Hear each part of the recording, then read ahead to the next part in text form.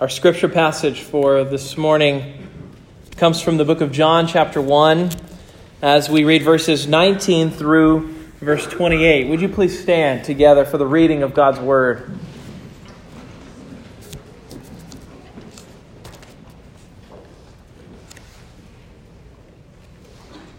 Hear now the word of God. And this is the testimony of John, when the Jews sent priests and Levites from Jerusalem to ask him, "Who are you?" He confessed and did not deny, but confessed, "I am not the Christ." And they asked him, "What then? Are you Elijah?" He said, "I am not." "Are you the prophet?" And he answered, "No." So they said to him, "Who are you? We need to give an answer to those who sent us. What do you say about yourself?"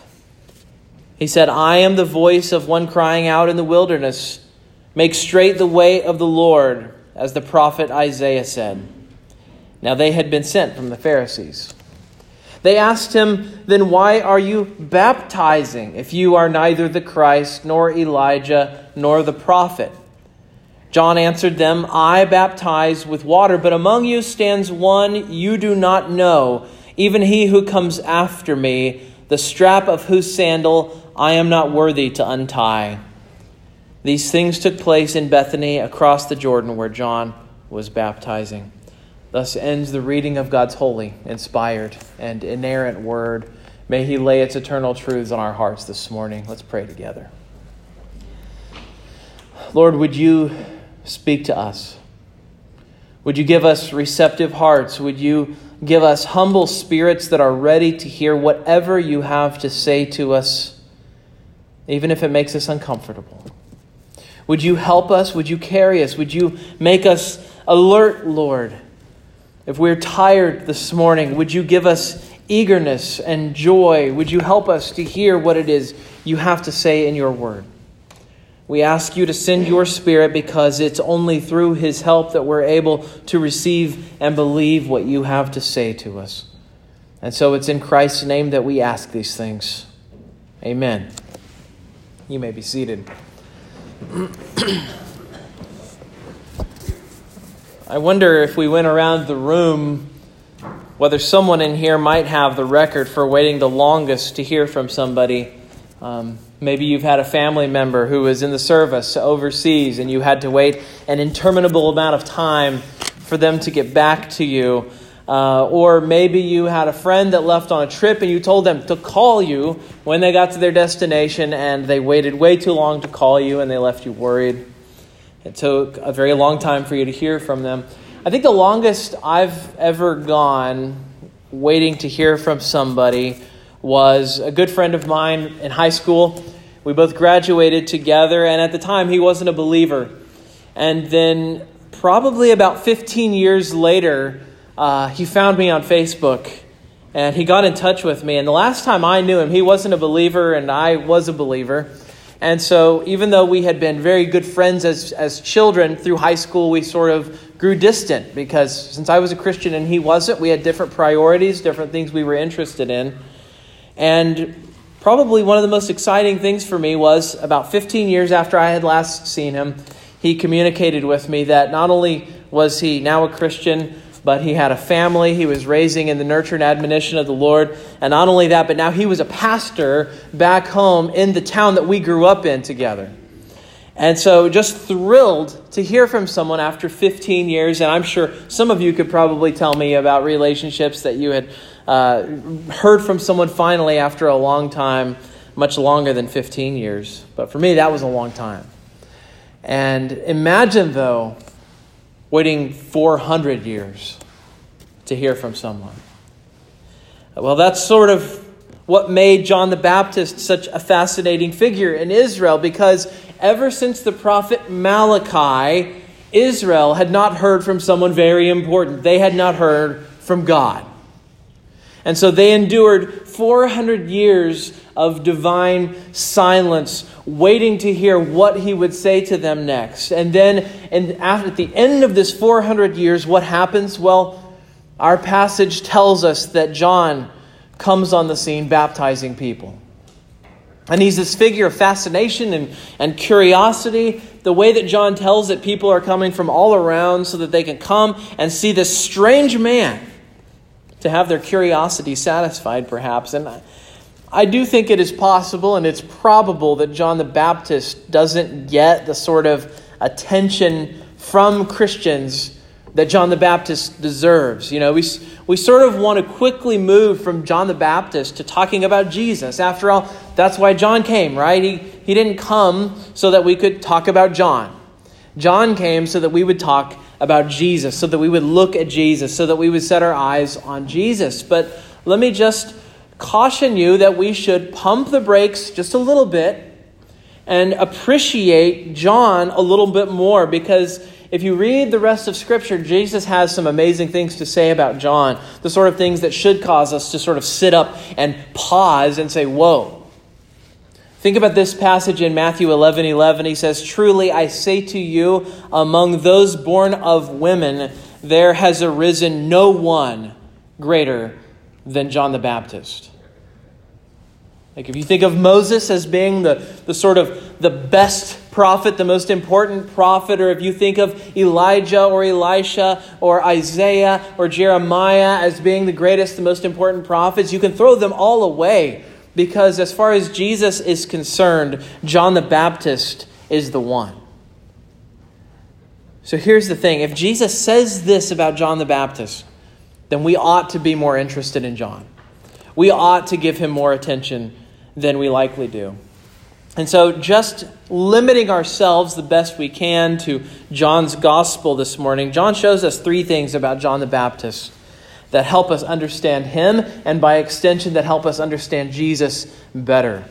And the three things that we see John as in our passage this morning is we see him as the voice, we see him as the Baptist, and we see him as the forerunner. So we're going to see all three of those this morning.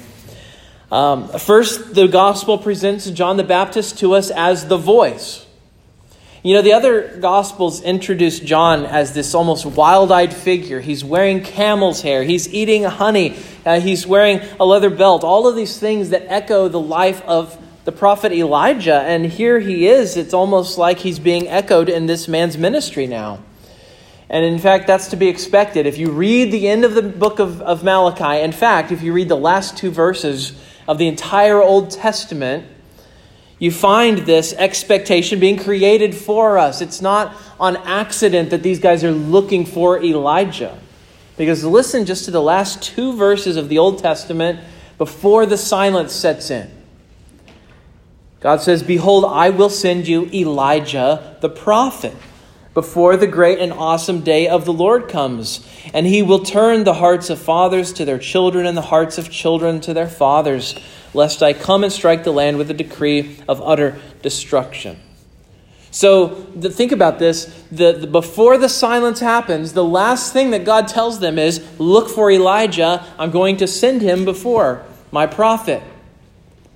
And so here you have a guy. He looks like Elijah. He talks like Elijah. He eats like Elijah. He grooms himself like Elijah. Just everything about this guy just screams, Elijah. Elijah, there he is. That's him. And then they come to him in verse 21, and you can almost expect the answer. They said, "Who are you? Are you Elijah?" And John says, "I am not." Well, you don't really expect that. You expect him to say, "Yes, I am Elijah." And then he also denies that he's the Christ. He also denies that he is the prophet. So it's interesting that he denies being Elijah. And here's what makes it curious. When you read Matthew 11:14, Jesus is talking about John. John's not in the room. People are asking him about John. And he says, "Among those born of women, there has arisen none greater than John the Baptist." But then he says this, "For all the prophets and the law prophesied until John, and if you are willing to accept it, he is Elijah who is to come." So who is right? Jesus or John the Baptist? It's a contest I don't really want to see. I don't think they work against each other, because the answer is they are both right. They are both right. So what Jesus means in Matthew 11 is that John is the fulfillment of Malachi's prediction. He's the fulfillment of that prediction that there was going to be this Elijah figure that was going to come, who was going to turn the hearts of the sons to the fathers and the hearts of the fathers to the sons.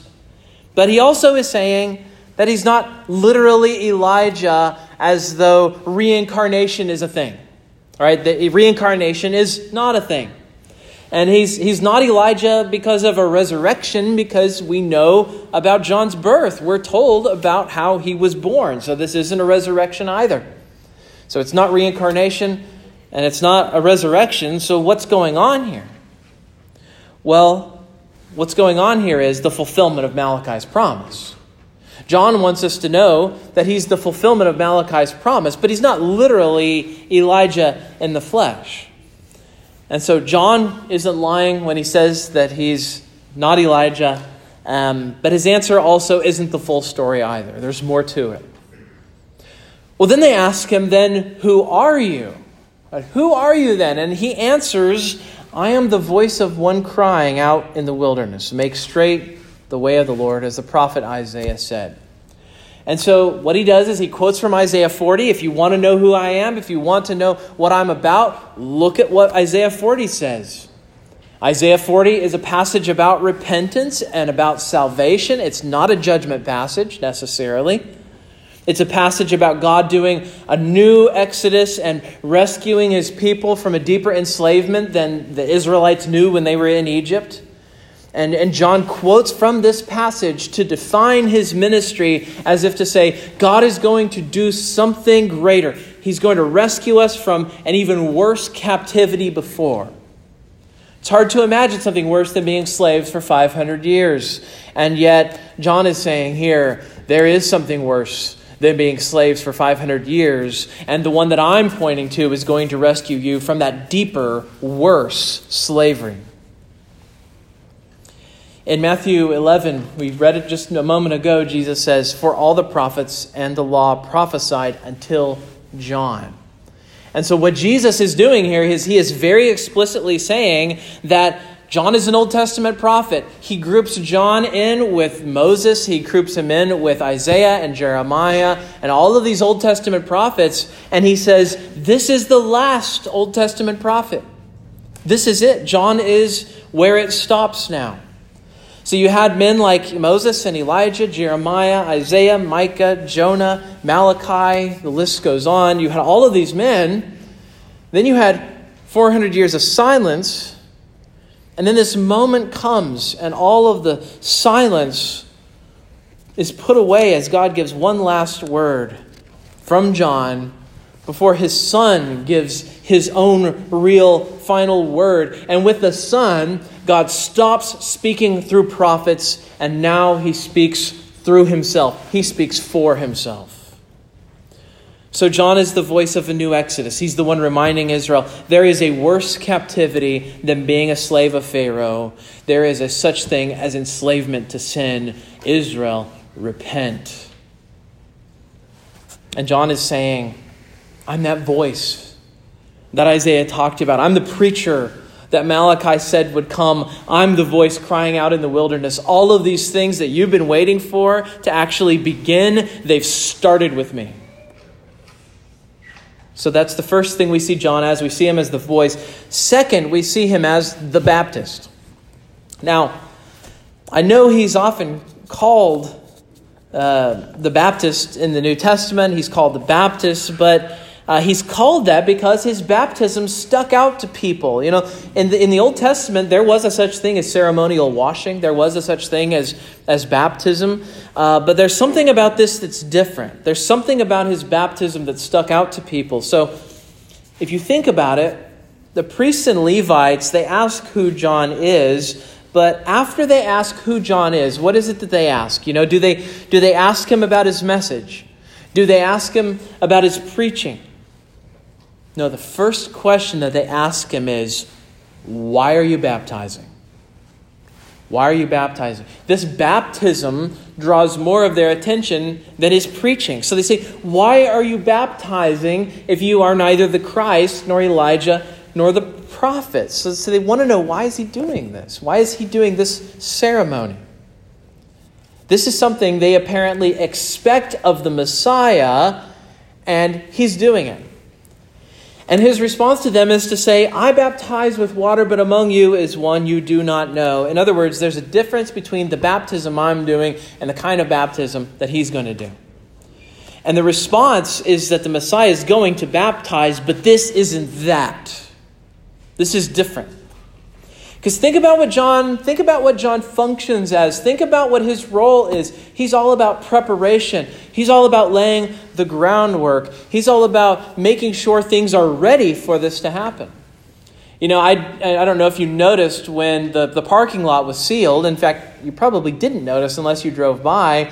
But before they sealed the parking lot out there, they were going over it like with a fine-tooth comb. They were using blowers. They were using leaf blowers and such to sort of clear things off of the parking lot so that when the sealant goes on, everything is ready. And you're not going to have dirt between the sealant and the parking lot. They had to prepare the parking lot so that it could receive the sealant.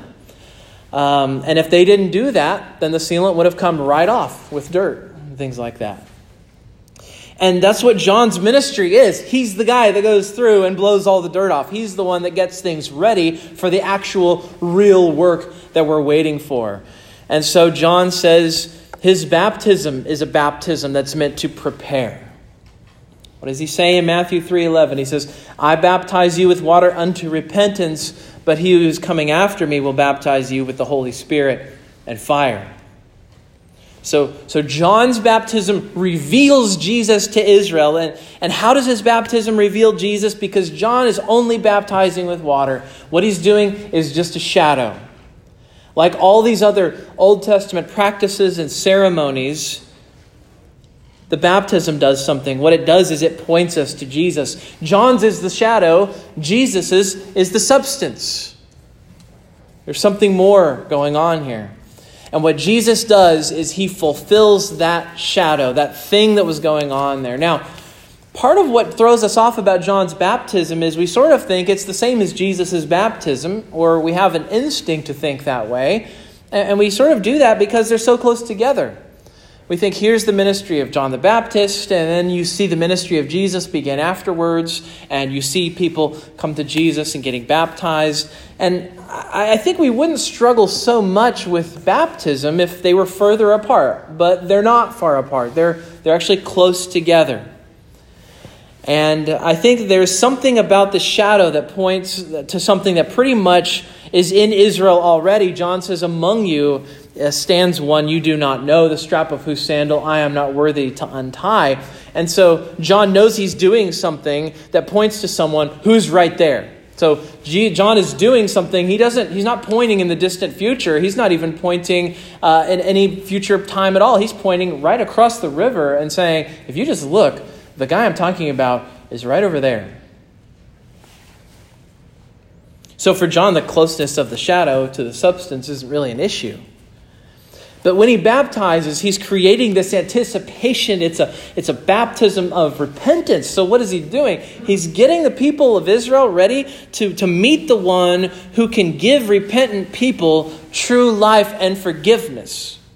Because the Messiah doesn't come to save the good people. He doesn't come for the people who are straight-laced and have it all together and everything in their life is fantastic. You know, they're living this conventional lifestyle. No, Jesus comes for the people who need to repent.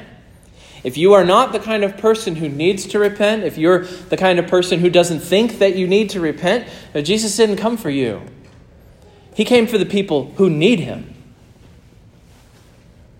And that's something that you have to understand about this, is that the baptism he's getting is more than just having water poured on your head. The baptism that Jesus gives is a baptism that is meant to change you from head to toe. And so that's why in the book of Acts, you have people they've never really heard the full gospel yet, and they've had John's baptism, and they still need to be baptized.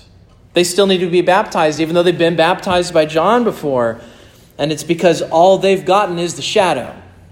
They need the real thing still. Today we baptize, but it's not the same as the way they practiced it, of course.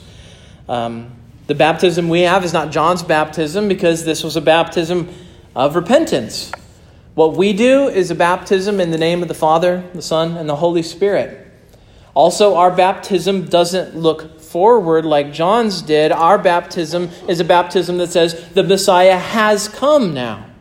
Just like the Lord's Supper. In the Lord's Supper, we have an aspect of the Lord's Supper where we look forward to the marriage supper of the Lamb, where we'll get to eat and drink and be in the presence of Jesus. But there's also a sense in which we certainly look back in the supper. And in the baptism, that's what we do. We look back. So John the Baptist gave baptism, but only to Jews. Today, anyone can be baptized. It doesn't matter what your racial background. It doesn't matter if you're Jew or Gentile. Everyone receives the baptism that we do. And of course, we don't give anyone a baptism in the Spirit. That's something that only God does. And so we don't do this. Instead, we give a covenant sign that points to Christ and what he does for us. So our baptism represents initiation into the church, union with Christ, the washing of sins, baptism by the Holy Spirit, and all the benefits we get from sharing in his redemption. But when John comes along, he comes along as a Baptist. Of course, as a denomination, the Baptist, but he comes along as a Baptist, as someone who performs this ceremony that points to Jesus. Third, we see John as the forerunner. John says, he points to the one who comes after me, whose sandal I am not worthy to untie. Remember what we saw at the beginning. John draws all this attention to himself. He's wearing the camel hair. He's wearing the Elijah costume. He's looking like a prophet. He talks like a prophet. And to people who haven't heard from God in 400 years, he is like a magnet, just drawing people to himself from all over Israel, to the point that the Pharisees in Jerusalem say, hey, send somebody out, talk to this guy, find out what on earth is going on. And yet the attention that he's drawing, he actually deflects it. It actually isn't for him. He sees himself as a sign. And I know I use this illustration all the time, and I hope it really imprints itself on you. But a sign points to something that's not it, right? A sign points to a thing other than itself. If you see a road sign, that road sign points to the place you're going, the thing you're looking for. And so think of John the Baptist as being a giant, attractive, exciting road sign with flashing lights and arrows. And the arrows all say, they don't say, come to me. They say, Messiah over here. Just lights and exclamation points and stars and all sorts of things that you just go, what on earth is going on with that sign? And then the sign is going, no. Look for him. Look for the Messiah. Because he's not going to be attractive. He's not going to have all this stuff that draws you to him, but you need to look for him. See, John's the forerunner. He comes before, he sets things in order, he prepares the way, he gets people ready. That's his job. His job is to be the roadside pointing us to Jesus. And so John does get a lot of attention here, at least for a while. But I want you to notice how he thinks of Jesus and how he thinks of his relationship to Jesus. He says he's not even worthy to untie his sandals. There is an aspect to John the Baptist here that we deeply need to imitate. Because look at what John the Baptist does. He says, I don't even deserve to serve him. He doesn't just say it would be an honor to serve him. He says, I don't deserve to serve him. Sometimes, and not always, of course, but sometimes, we would say it differently. We would say, I'm too busy to serve him. Or we might be tempted to say, I'm too tired to serve him. And John doesn't do that. He picks the most mundane thing that is no big deal at all, right? Think about how many times you untie your shoes and tie your shoes again. Or if you're an animal, you don't untie your shoes at all. You just slip them out and slip them back in. What are you thinking? But think about how many times you do this mundane thing. You slip your feet in and out of your shoes. And John says, I'm not even worthy to be involved in that, in this guy's life. He says, I don't even deserve that. I don't even deserve to serve him doing the most menial thing that a person could possibly do, putting their shoes on and off. I think if we were asked, if you said, I want you to go on the record, and if I went around to each of you and I said, are you willing to be servants of Jesus? I think, or I hope you would all say yes. I think we would all say that. Because I think we know what the reality is. I think we know what we should say, and I think we know what we should be like. But I also sometimes fear deep in our heart that we believe something very different. Because we can believe that really Jesus is here to serve us. And as much as we might with our mouths sort of acknowledge and say, yes, I should be a servant of Jesus, when you put it into practice, it's us saying, I want Jesus to serve me. And I ought to be the master. Maybe he should be glad to untie my shoes. Now, we would never, ever say that. If I went around, we would get 0 people saying that in their answers. But see, here's the thing. We do believe that. Even if we don't say that, anytime we become angry with God because he didn't do things the way that we thought he should do them, right? We do this whenever we become impatient with God's providence and we become angry at what we think is his delaying for one reason or another. Anytime that we don't submit to the will of God in our lives, we're like the disciple who thinks Jesus is really here to untie my sandals.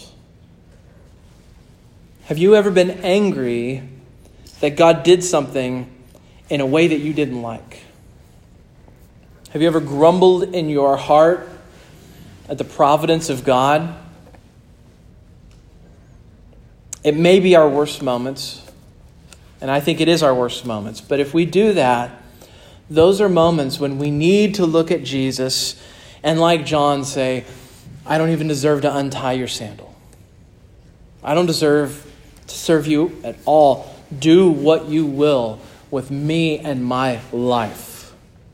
So the key isn't that we're willing to say that. The key isn't that we believe that necessarily in the way that we would be willing to affirm it. But the key is that must sink down and become a part of who we are. I don't deserve to untie your sandal. Whatever you want me to do in my life, that's fine. I'll do it.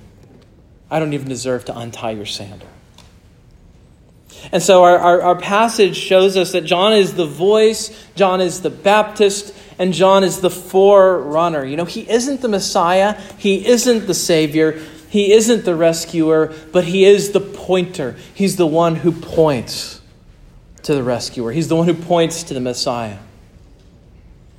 And in our passage this morning, John will say the real reason why he came. In fact, we'll see it next week. He says, for this purpose, I came baptizing with water that he might be revealed to Israel. So John's life, John's purpose, the reason he gets up in the morning, the reason he has a breath in his lungs, the reason why he has honey in his belly, the reason why he has locusts to eat and sustains himself on these things, and the reason, by the way, why you and I have food in our stomachs and air to breathe and legs that can walk. It's because John isn't the main character in the story. God is. God is the reason why he does what he does. John knows this. The question is, do we know it? Do you know that this really isn't your story? One of the main characteristics of the last several generations of Americans, I know it's typical for baby boomers to sort of pick on millennials and talk about millennials like they're just the most disappointing generation that's ever come around. But I guarantee you, every generation has always thought that the next generation is deeply disappointing. I'm not sure there's ever been a generation that has actually been proud of and bragging on their children. Everyone gets into their 20s and people say, man, what a bunch of disappointments. And that's the way that everyone talks about the upcoming generations. But you know, the reality is Americans for a very long time have been a sort of people who think that they're the center of the universe.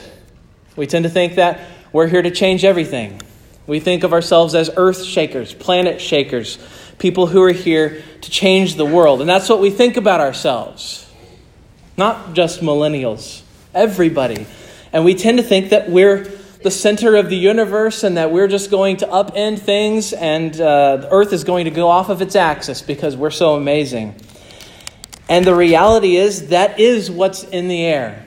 And it's been in the air for a very long time. But I wonder what it would be like if more of us had the mentality of John. I'm no big deal at all. I'm just here to show you Jesus. I'm just here to point you to Jesus. The reason I exist is I'm here to serve. I'm here to give you a message about someone who can change your life. And that person isn't me. That's not just a message that preachers deliver. That's a message we each deliver with our lives as we're living every single day during the week. Are we content to point others to the answer and not be the answer?